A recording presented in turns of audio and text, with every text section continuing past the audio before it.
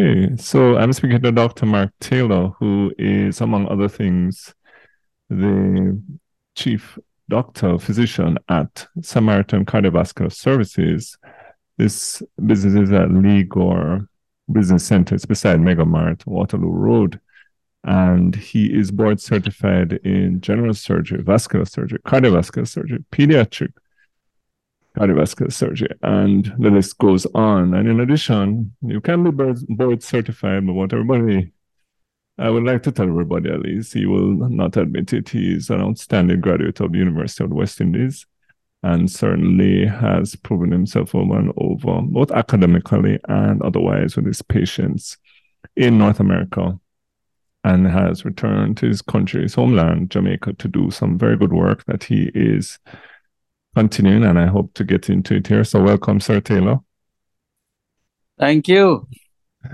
Yes, so I've been bothering Dr. Taylor for a few weeks. Well, so we were just I'm going to joke about that, and I'm very genuinely glad you're here because I notice, and if you research that is punching Dr. Taylor's name into Google, you will see a couple of articles come up about lower limb amputation and his passion to reverse this and to stop this and to improve our outcomes, is what we call it. And to back up this story even further, I actually had a patient that I really was thinking of trying to send to your doc, and unfortunately, that woman never made it to you, and she had really what was an above knee amputation. I think I shared this with you. She Yeah. had, yes, so she had, what she had was really two toes a little darkened. What, as a situation some people call gangrene. Now, that was what they thought it was at hospital. This is no indictment on the hospital. It just never looked that bad to me because there are some features of it that were consistent with life. There was feeling in the foot, there was no odor and things like that. And lo and behold, she went for a dressing, and I heard she was admitted, and that was the outcome. So I would love to ask you, Doc, how, first of all, how do you think we could improve that situation generally, and in general, and in specific terms? Okay. So, just to let you know that that's also my problem because um, I see patients kind of late. The initial signs and symptoms can be very subtle, and particularly in a diabetic, things can move very fast. I had a one of my mentor was Dr. Bernard Anderson. He was chief of surgery at DC General in DC, and he used to always tell us that diabetics will make you a liar because you'll say, "Oh, it was fine this morning," and then by afternoon or the following day, it's gone. So there is urgency. Now, in terms that's the background. In terms of action, um, anybody who is suspected of having peripheral arterial disease, arterial occlusion, if it is acute, they just need to be referred to a vascular surgeon. If it is acute, if it's more chronic, particularly in diabetics. But the things to look for are one, pain, but diabetics are notorious for not having pain because of their neuropathy. Um, there are two types of pain that we worry about. There is intermittent claudication, where they have pain when they walk, they rest, it goes away, they walk, it comes back. That's usually in the calf. That's one level of pain. More severe than that is what we call rest pain, where they have pain, particularly at nights when they try to sleep. They have leg pain, foot pain, and classically, patients will hang the leg off the side of the bed because a gravity does get slightly more pain, and they just kind of learn this. So that's the pain that they get. But any discoloration um, is an indication for referral for workup. Any ulceration is an indication for referral. Particularly if there is gangrene of a toe, the obstruction could be quite proximal, sometimes in the thigh. And it just because the toes are the furthest from the source that the toes are affected first. And what we see sometimes is that the toes are removed when that is not really the problem, because sometimes when the toes are, well, if the blood supply is inadequate, then removing the toe won't solve that problem, and it will probably make it worse. My approach is to counter the problem of sending patients around for ultrasound and for all of that. We basically set up for we do our own arterial ultrasound and venous ultrasound if necessary. For example, if there's a venous ulcer, so we do our own um, ultrasound. We also have a device for checking the blood flow, measuring the waveform, and measuring the pressure, the perfusion pressure in the toe. And then at the ankle, we have what's called an ankle brachial pressure or a toe brachial pressure. So it's important that everything is in one spot and you don't lose time, because time is of the essence if there is compromised blood flow. Um, what I have seen in Jamaica is very aggressive disease, particularly from the knee down. This is classically a pattern of disease that is seen mainly in diabetics, and then smokers get disease in the above the knee. But in Jamaica, I see mainly diabetic pattern, even in patients who are not diabetic. And it's smaller vessels, the tibial vessels between the knee and the ankle. And it's pretty aggressive.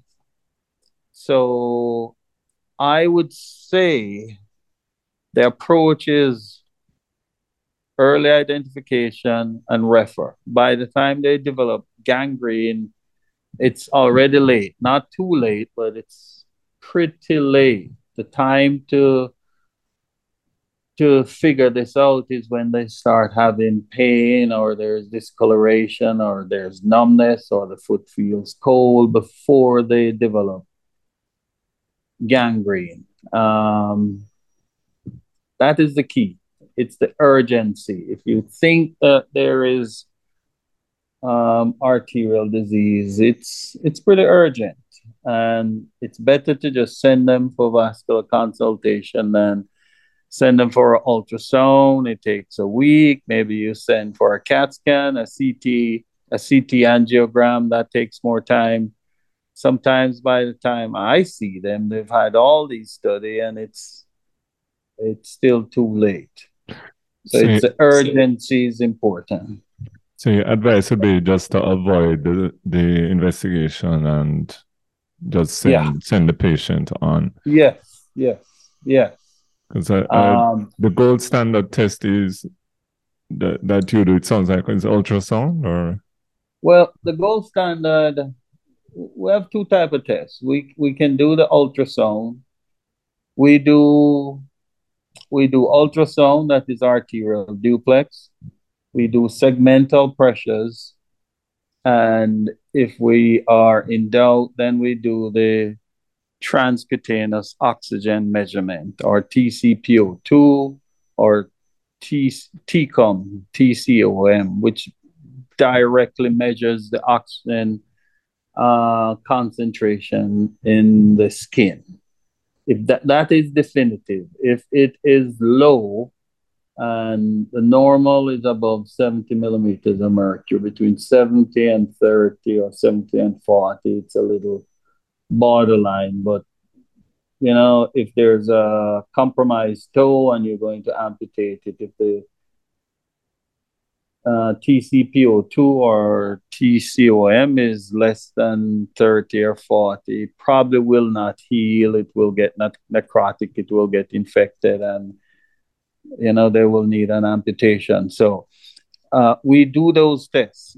What is written as the gold standard is what's called digital subtraction angiography, where you inject dye into the artery. You do a picture before the dye, and you subtract that from the picture with the dye, so you only see the blood vessels.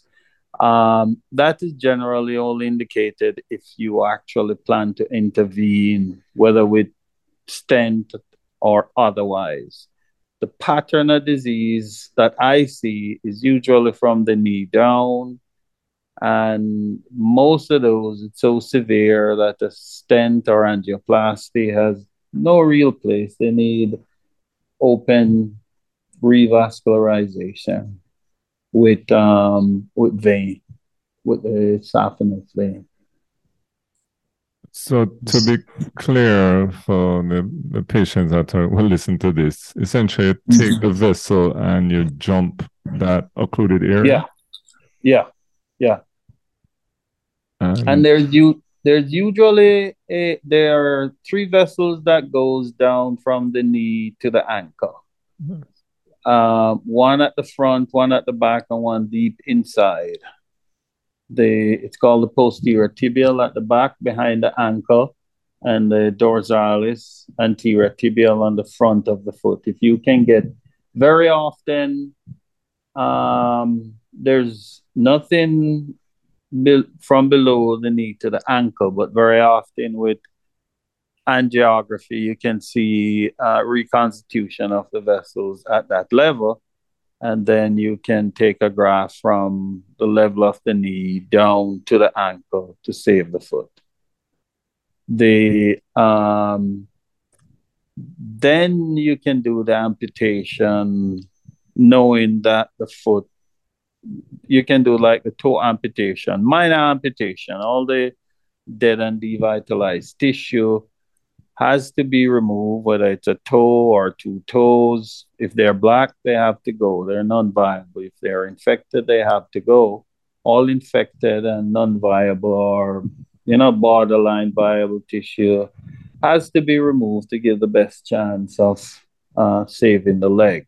And when we say saving the leg, we're generally talking about saving enough foot so that the person can walk. So if it has spread to the ankle, there's no real point in just trying to save that, because they won't be able to walk. So we need a good 2/3 to a third of the plantar surface of the foot intact, so we can save that so that they can walk on that. So playing devil's advocate here, no, where is our deficiency then? Why do you think we are seemingly aggressive based on what you have told the media and otherwise? Why do you think that? Okay. Where can we improve? Okay, so let's lay some groundwork. It is well established that the incidence of amputation is actually a marker for the level of care in general. Even with high level care, and the best model is probably not the US. They have all of the technology and resources, but a country like Australia, they have resources, but they're more organized. And the US is, they're moving in that direction. It has to be, all of us are guilty. On my part, there should be more awareness. But what we have put together here is the recommended approach, which is a multi-specialty group that involves ultrasound. You have a general surgeon who can help with debridement and whatever, vascular surgeon, which is myself, then wound care. So everything is taken care um, in a timely manner, particularly with diabetics. So you need an internist, you need a podiatrist, you need all of these services working in unison. It's not just the surgeon. It's not one person. It you need many inputs to optimize the outcome. Judging from the well structured program like they have in Australia, we should be able to save about 80%. It's never 100%, but it requires early identification. For example, if a diabetic came in with an infected foot, well, that has to be dealt with there and then. There's no waiting, and um, if a pulse is not palpable, then I would say that patient goes straight to vascular. If the patient has pulses, the general surgeons can debride it and hope that it heals. But if there are no pulses, then I would say straight to vascular because that patient need a vascular eval. And if there's significant peripheral arterial disease, then he needs to go straight for an angiogram, revascularization, debridement, minor amputation, intravenous antibiotics, optimize control of his diabetes. And then in the recovery and longer phase, they need to have significant risk factor modification, no smoking, statins, cholesterol lowering drugs, antiplatelet or full anticoagulation, and that's the way to keep it going. It breaks down with just it's multifactorial, and a breakdown in one area result in bad outcome. So it's the internist to control the glucose because we know elevated glucose is associated with poor healing, increased risk of infection. It's the general surgeon or vascular surgeon to remove all infected tissue and evaluate how far the infection has gone. And then it's the vascular surgeon for bringing new blood supply to the leg. So, and then in longer term, podiatry is important for offloading and make sure preventative care is adequate. It's really the team work and the Yes, the team. team approach. Yes, so it seems like it would be.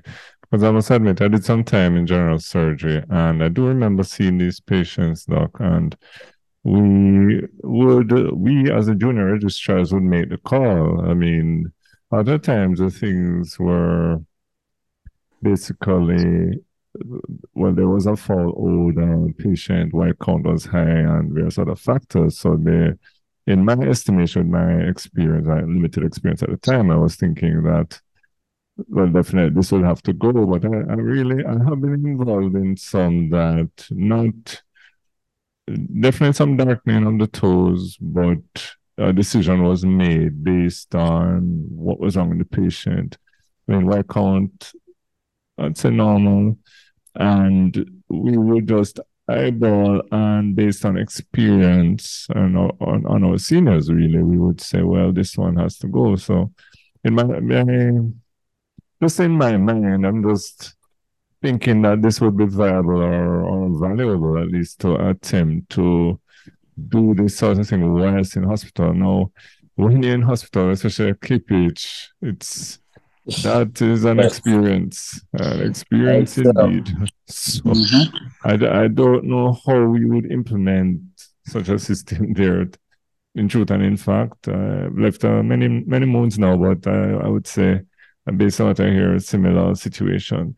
And for anybody listening to this, it's just a challenging situation with a lot of patients that need surgical assistance, need operative care, and you, unfortunately or fortunately, well, maybe more unfortunately, these sorts of patients, we get concerned about leaving them, especially in light of space factors and what I guess I suppose what would happen if we did not do something. So I think that in fairness to the surgeons, Yeah, but yeah. It's a problem with resource. You can't leave a compromised leg overnight. It will get infected. To save the patient's life, you do the second best thing, and that is to remove the leg. And it's not an indictment on the surgeon, or it's more resources, because to really get involved with limb salvage, amputation will take what, an hour? yes, To harvest the vein alone, that can take an hour, and then you need at least three times magnification headlight. You need special sutures. You need heparin to flush the graft. You need a vasodilator, pavrin, to make sure the vessels that you're working with don't go into spasm. You need a Doppler to check your flow after. You need a more expensive Doppler to see the waveform, to make sure that it's flowing.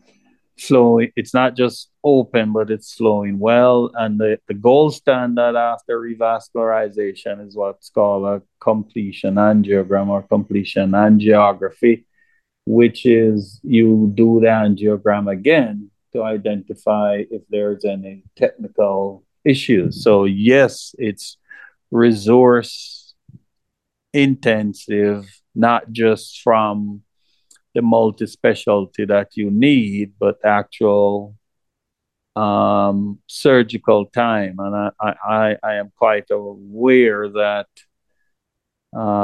we live for healthcare where we have this really warped thing going on where the penetrating trauma takes precedence over everything because they're all emergencies, and everything get. I don't know how you solve that problem. That's administrative, political, society problem that um, would just take up all of our time. yes, that would need an entire episode. I've Mm-hmm. actually spoke to some individuals, some interesting thoughts about that, and I agree with you. I do not know the answer to that. It seems as if, well, the resources would help, and that's the standard answer, because I tend to ask people that, which I'm glad we don't say no, that how would they improve things locally, because it's something I think about, especially in COVID and all these sorts of things.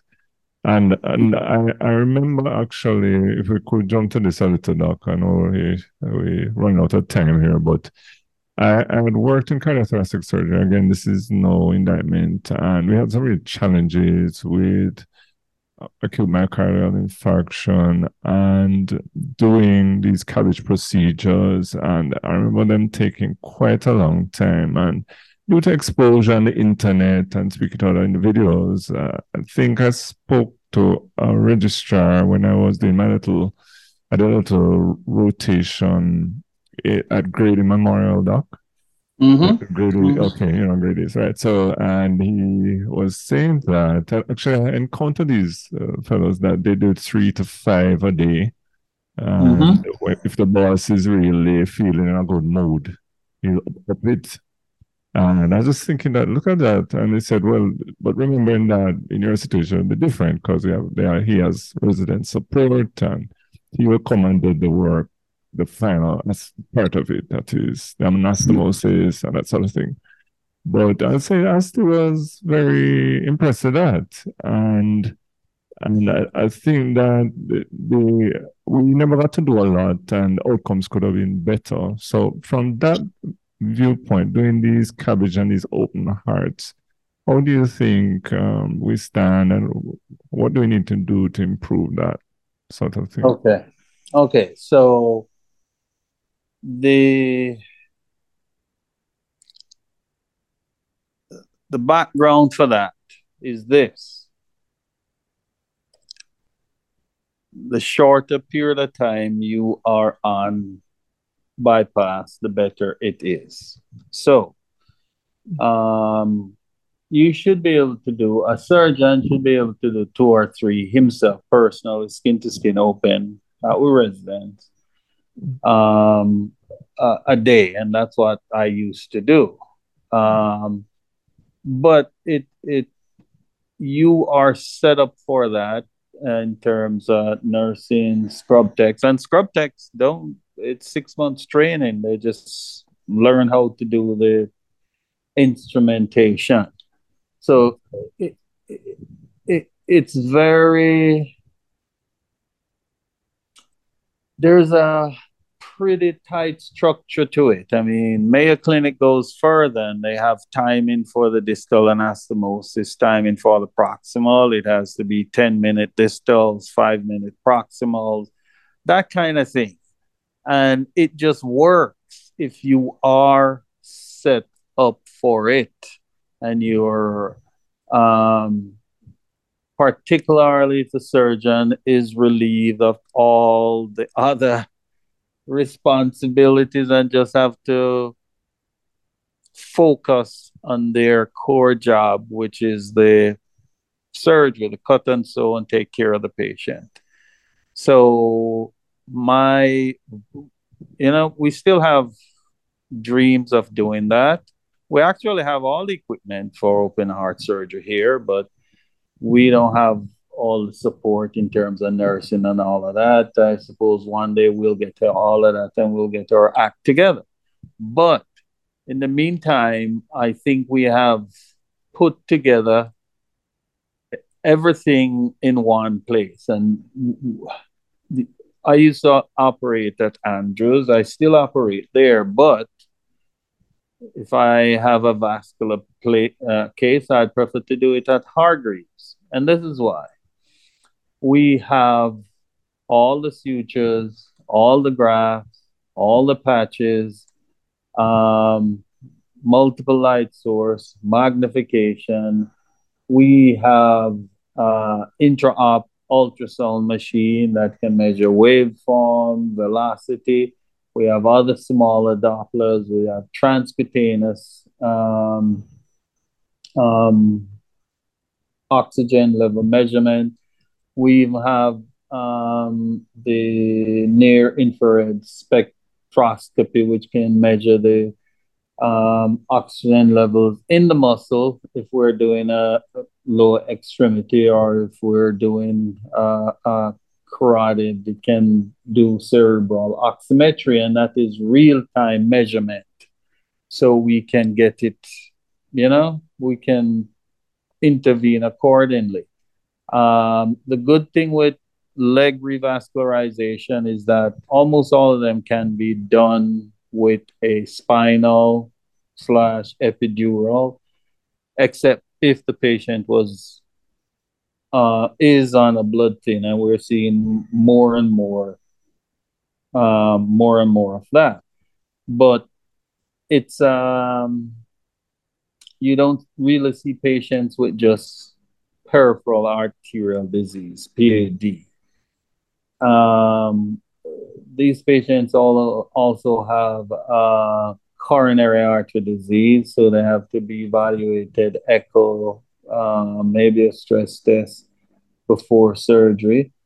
Um, I'm not seeing, we still kind of screen for carotid disease. I'm not seeing a lot of that, but I do know that there are significant incidents of stroke. It just seems like the population is slightly different here. We're not seeing that carotid disease, but I think it's the structure is the structure that is required. We at Hargreaves we try very hard to cut out a lot of the run around that runs up the patient bill, the ultrasound that is $35,000, a CTA, I don't know how much that is, Could be double maybe that now. 50, yeah, 50, $60,000.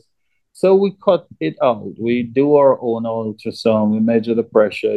If you have disease and it's obvious that the limb is at risk, and a limb at risk can be from a discolored toe, and also that's been there for a while and not healing, to a frankly grossly infected leg. And if you can't get all the things together, it's safest to cut the leg off. But my what my practice is based on is, yes, we can get all the stuff that we need. We can get it together, and we can give you a shot at saving your leg. Amputation is not the end of the story. Patients generally don't do well with amputation. I mean, the life expectancy after amputation is probably worse than after colon cancer. Wow. It's a very bad disease. People just don't do well. They get depressed. They get bedridden. Unless they have really good support, it's not the end of the story. It's more like the beginning. It's the beginning of the end. You Yes. don't cut off somebody's leg and say, hope you get better. You're bedridden. You can't move around. It's tough. Exactly right. And we need to say that Hargreaves is in Mandeville, so Mm-hmm. anybody that side can definitely look up down there. And he does his office again beside Megamart in Kingston. The the other things you mentioned them implicitly, but I'd love to hear your take on it. Be that, as I tell everybody, I really am a family doctor, so prevention is a key part of what I do. How do you feel and advise about? I know this is not strictly speaking your area, but I'd just love to hear the surgical standpoint about prevention of these issues, these Okay. NCDs, and so on. Yeah. So peripheral arterial disease is a result of general atherosclerosis. And of course, we know the risk factors is hypertension, diabetes, hypercholesterolemia or other hyperlipidemia, including hypertriglyceridemia. Just family. It's pretty strong in families. And for coronaries, not so much peripheral arterial disease, but coronary artery disease and general atherosclerosis. There's a family history. It's very important. So it's important to identify the patients who are at risk. And the recommendation for doing a screening test, which is an ankle brachial measurement for blood pressure, call it ABI, in a non-diabetic, and a TBI because the vessels get, which is a toe brachial index, because the diabetic vessels get calcified. So the indication is to do some sort of screening exam, and we do the screening exam. It's called a vascular lab. Is anybody who is 60 and has history of hypertension, diabetes, smoking, hypercholesterolemia, or a strong family history of coronary or any other arterial disease. They should be screened. Once they're screened and arterial disease is identified, if they are asymptomatic, then it should be risk factor modification, smoking cessation, diet, exercise, and cholesterol lowering drug. And now we're out to the primary prevention with something like clopidogrel antiplatelets. So that is what needs to be implemented. And the vascular screening exams on the leg is a marker for peripheral arterial disease, but it's also a marker for coronary artery disease and carotid artery disease because atherosclerosis is is a generalized disease of all the blood vessels in the body. So the other thing for risk factor modification, diet. Uh, Diet is important. Maybe not so much red meat, maybe not so much fatty meat, maybe more fish, more vegetable, um, olive oil. They've been back and forth with coconut oil, and I'm afraid of of making a recommendation on coconut oil, but I do know that as you get older, you probably should use coconut oil because the brain can use it easier than even glucose as you get older. But for peripheral arterial disease, I think it's olive oil. The Um, mhm. I'm sorry, the cardiologists, I believe, speak about 150 minutes per week, I think, is the number of exercise. And there's some debate about the value in aspirin and the specific statin that they like. Do you have any comments on any of those things? Okay, to simplify exercise, the positive effect of exercise, and that's 3 times a week, 45 minutes, getting your heart rate up to. There's a chart that we use, which is age dependent. Um, the positive effect of exercise is as strong as the negative effect of smoking. That's how I put it. That's Oh. how the study from Mayo Clinic described it. So it's very important. And this is for overall health and vascular health overall. I mean, they are places, I'm not sure here, that you can actually do what we call vascular health or vascular age, where you measure the elasticity of the vessels early on by analysis of the waveform. And you can predict that, oh, you're developing early um, atherosclerosis, and you have to be more in tune with what's going on and be more aggressive. So addressing exercise, very important. Um, there are 2 types of prevention. One is primary prevention, which is, they've said that they're now said that aspirin doesn't do anything for primary if the population at large just takes it. So maybe a baby aspirin is still good, but if you have a screening exam and um, arterial disease has been identified, I think you probably have to use um, clopidogrel, something a little bit stronger. Also, with the cholesterol lowering drugs, I prescribe it even if the cholesterol is within normal level if the patient has documented evidence of peripheral arterial disease. So I do that because that's what we did for coronary artery disease. We don't have um, all the information yet, and I think that if you're developing atherosclerosis with a normal appearing cholesterol level, maybe it's too high for you. We don't know. We've just figured out that the high density is good and the low density. We can split it up, and they have the risk ratio between high and low. But in general, that's what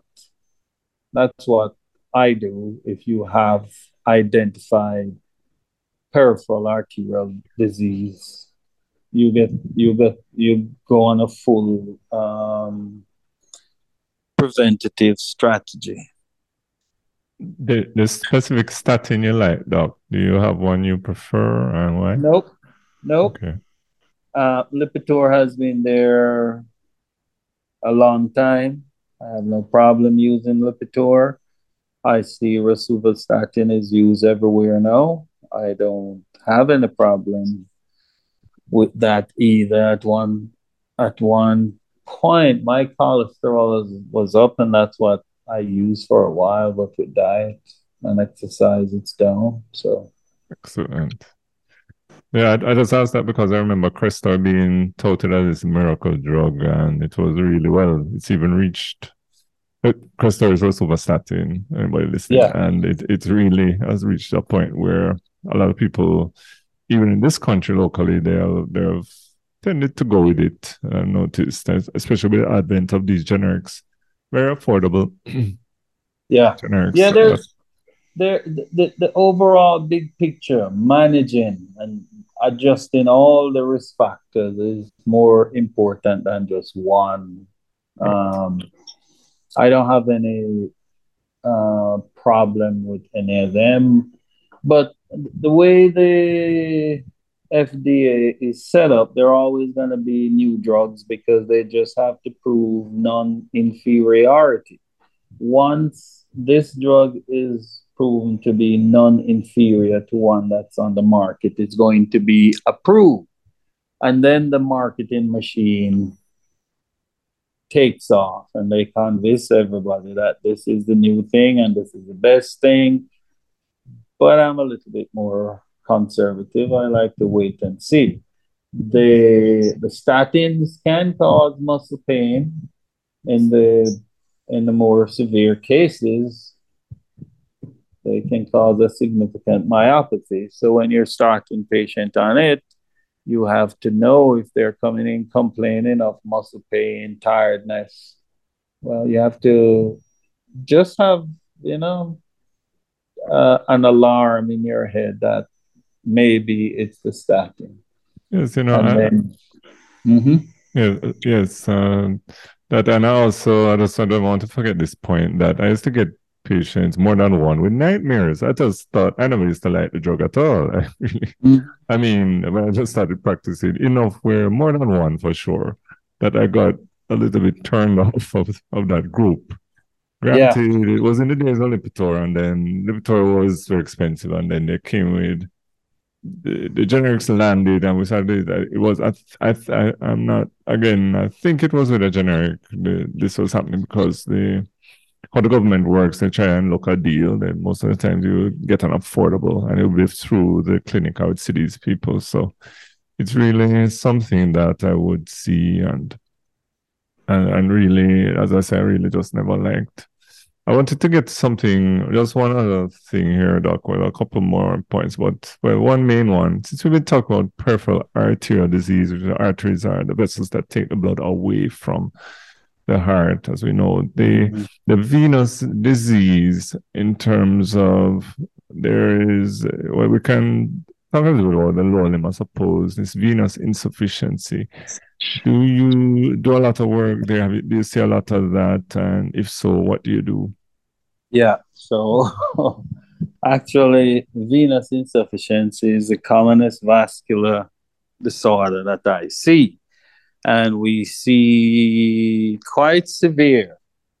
So venous insufficiency is basically the valves in the vein are damaged and the leg and the blood pools in the leg. Initially, it gets swollen. Initially, the swelling is just at the end of a long day, and it progressively gets worse until the legs start feeling board like. It's indurated, it gets hard, then it starts turning dark or sometimes becomes completely black. Then you get what's called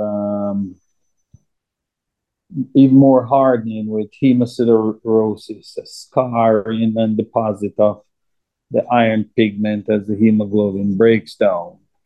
then you get stasis eczema, then you get ulceration. We have lots of patients with venous ulcers in the practice. We break it down into three parts because sometimes we see really bad ulcers, and sometimes it's even hard to figure out what is going on. So, our approach is if you have evidence of CVI, we confirm that with ultrasound then and there. We like to say enlargement of the vein, and we need to see reflux or reversal of flow in the vein, for example, with clearing your throat, coughing, or sometimes we elevate the leg and put it down so we can see the reversal of flow. So you have CVI. Most patients who have a risk factor or have large ulcers, we also do an arterial uh, duplex to rule out significant arterial disease. So we evaluate, then we take care of the ulcer. We use mainly more advanced wound care products. We use a non-stick. We clean, we clean the wound with our latest cleaner is something called Anasep, which is the hypochlorous acid, which is supposed to be the way the neutrophils kill bacteria. So it is a balanced solution at a particular pH. It's still based on bleach sodium hypochlorite, but with um, close buffering, you can use a very low concentration, and the bleach basically is still available, even though the concentration is so low. It can't be prepared. You have to get it commercially. So we clean the wound with that. If it's not too bad, we like to use 2% acetic acid. If we see any evidence of Pseudomonas, that is the dressing turning green.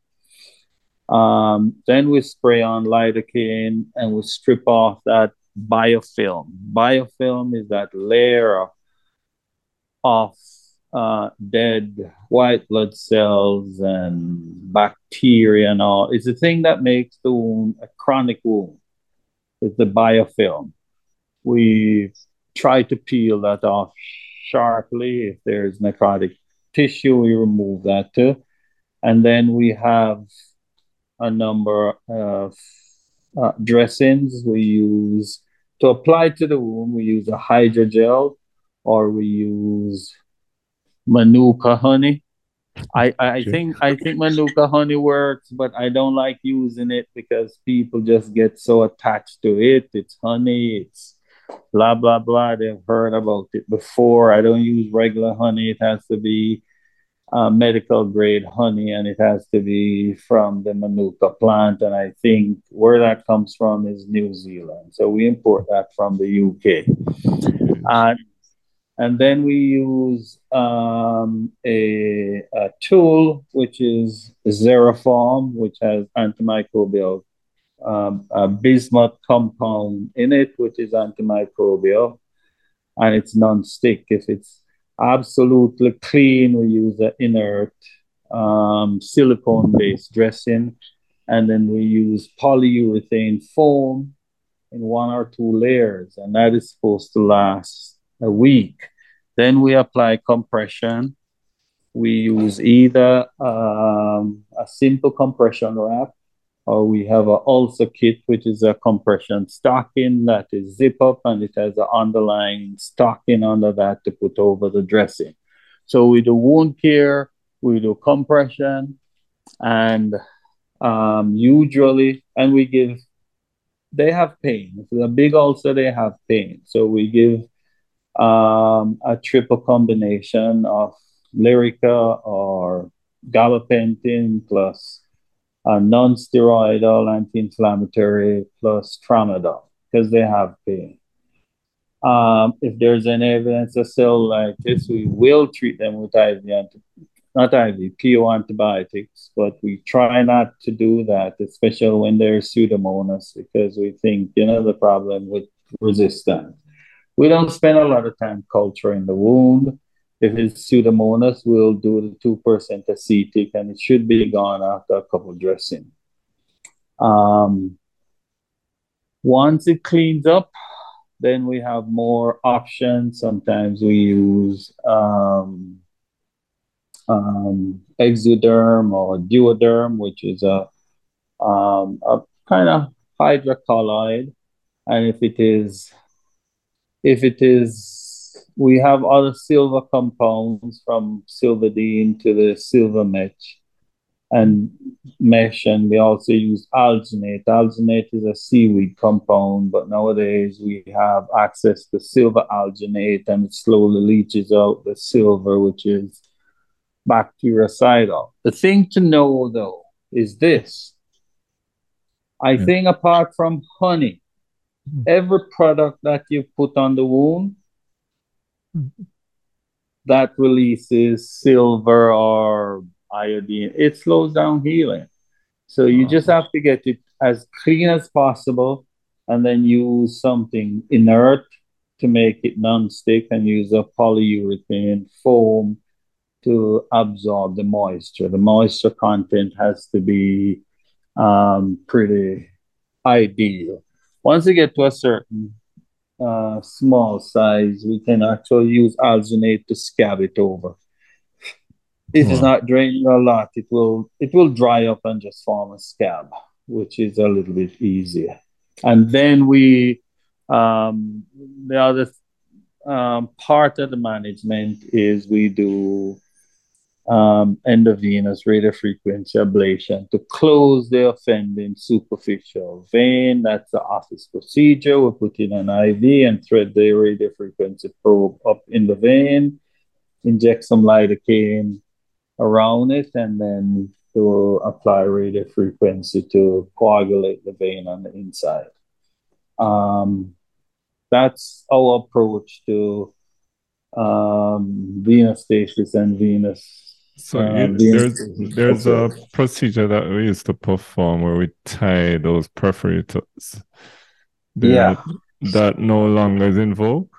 no, no, and it goes as far as NICE, that is the UK quality organization, recommending vein ablation as the primary treatment. And there are two types of vein ablation. There's laser and there's radio frequency. I prefer radio frequency because I don't have to deal with lasers. Because there's some risk to using lasers to you and to the patient. Gotcha. Mhm. Oh, this has been very interesting. I wish we could talk so much more, Doc, but I'm just thinking a couple more things here, and I think I have to let you go because you've been so generous. In my position, we are detailed a lot with this drug. Well, the initial one was Daflon, and now they're pushing one called Doxium. So anybody with this condition listening to this would probably know these two drugs. So from your standpoint, do any of these things work, or what's your viewpoint on it? Simple answer, no. You don't Um, disappoint. no, I mean, if you have significant CVI, use that money and get some good compression stockings. Okay. If if you have if you have that kind of it might help with other more borderline, like you could add it to something. After ablation, there's some leftover issues. Maybe it will work.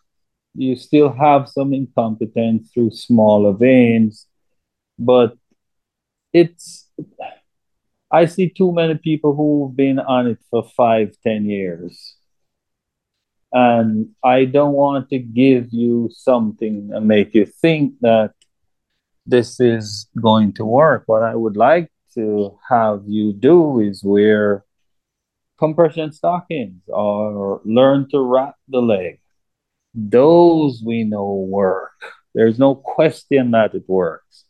Sometimes we do compression therapy until the ulcer heals, even before we do the vein ablation. There you go. But Daflan, you could try it, but I shouldn't be seeing people on Daflan for 5, 10 years. And we have ulcers that are, I think I have one ulcer that is older than I am. Looks like it's finally healing.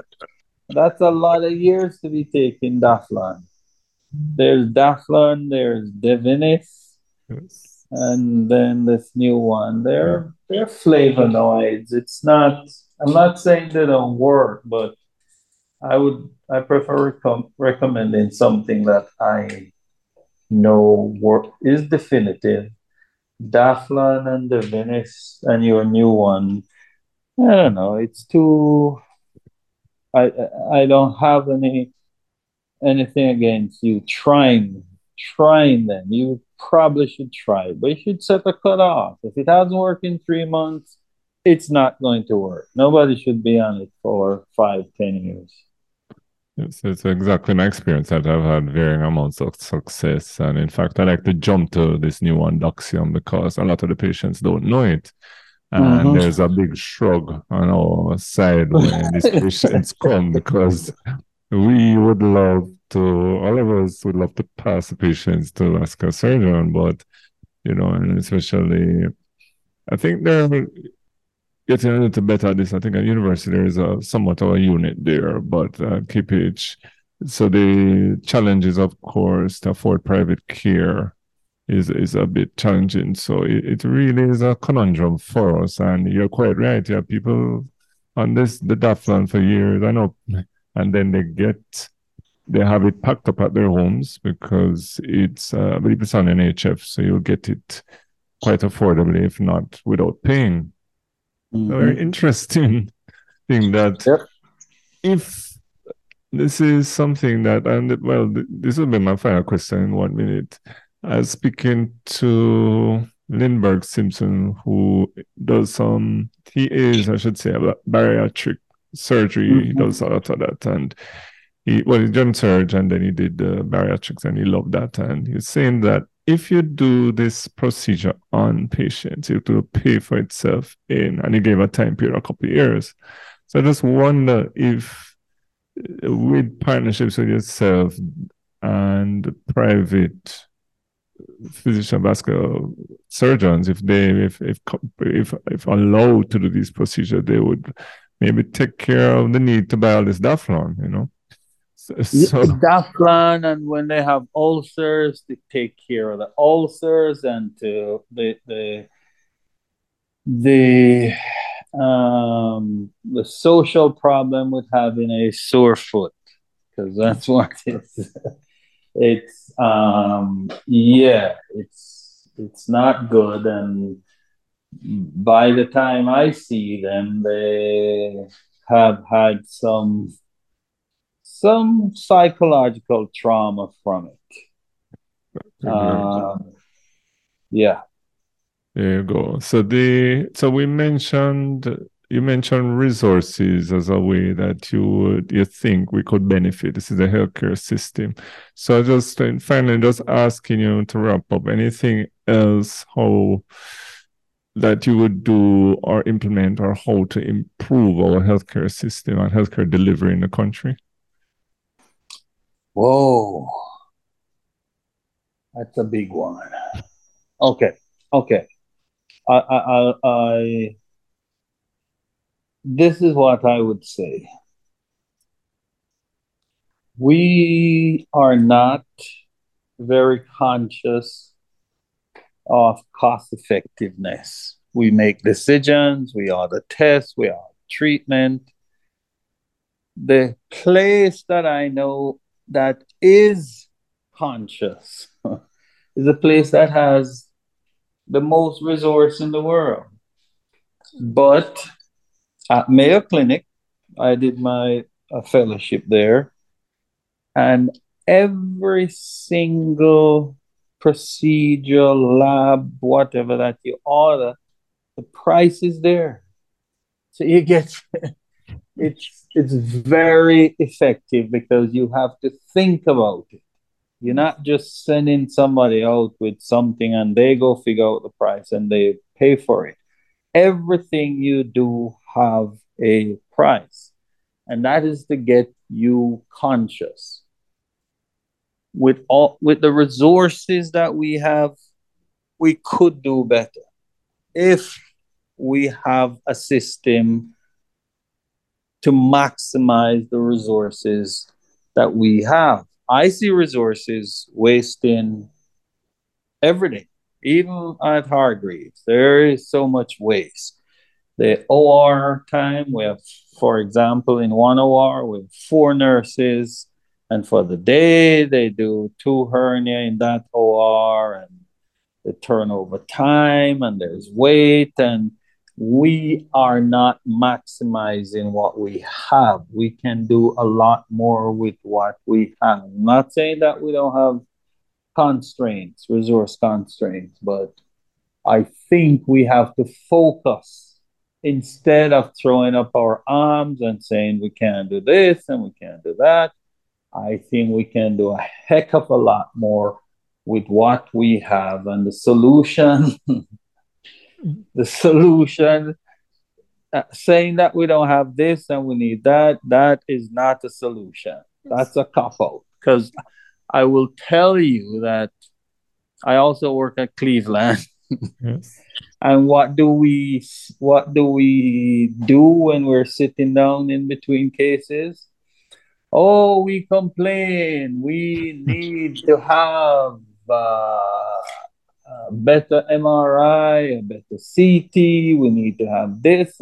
It's everywhere. It's Yeah. not unique to places that have significant resource constraint. And we did a Mayo Clinic too, and Wayne State, and even where I work at in Oregon, we complain. We want this, we want that. For cardiac, we need LV, left ventricular assist device. We need the TVAR. It's universal. So let's just forget about that. And for example, if you take a specific hospital, for example, if this was a government hospital, Hargreaves, I would say, okay, this is what we can do.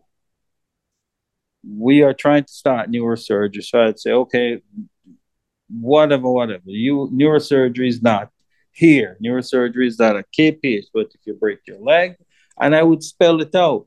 This is what can be done, and we'll have protocols for everything so that nobody misses anything, and everybody's mobilized at the same time. So you maximize your resources. One of the biggest costs of healthcare, for example, if we can pick up a patient who has rest pain in his leg and bypass the leg, we send him home the following day. If we wait until he have gangrenous toes, then okay, we bypass him, but he has to stay because we did the toe amputation. We have to check the wound. Then he comes back to clinic for a whole 3 months or even more until that heals up. So it's from two standpoint: is the system maximizing what resources we have, but it's also outreach, education, health promotion to try and reduce the cost. Prevention is good, but when that doesn't work, you have to be ready to act real early, and that will reduce the cost. Sure. Well, Doctor, thank you so much.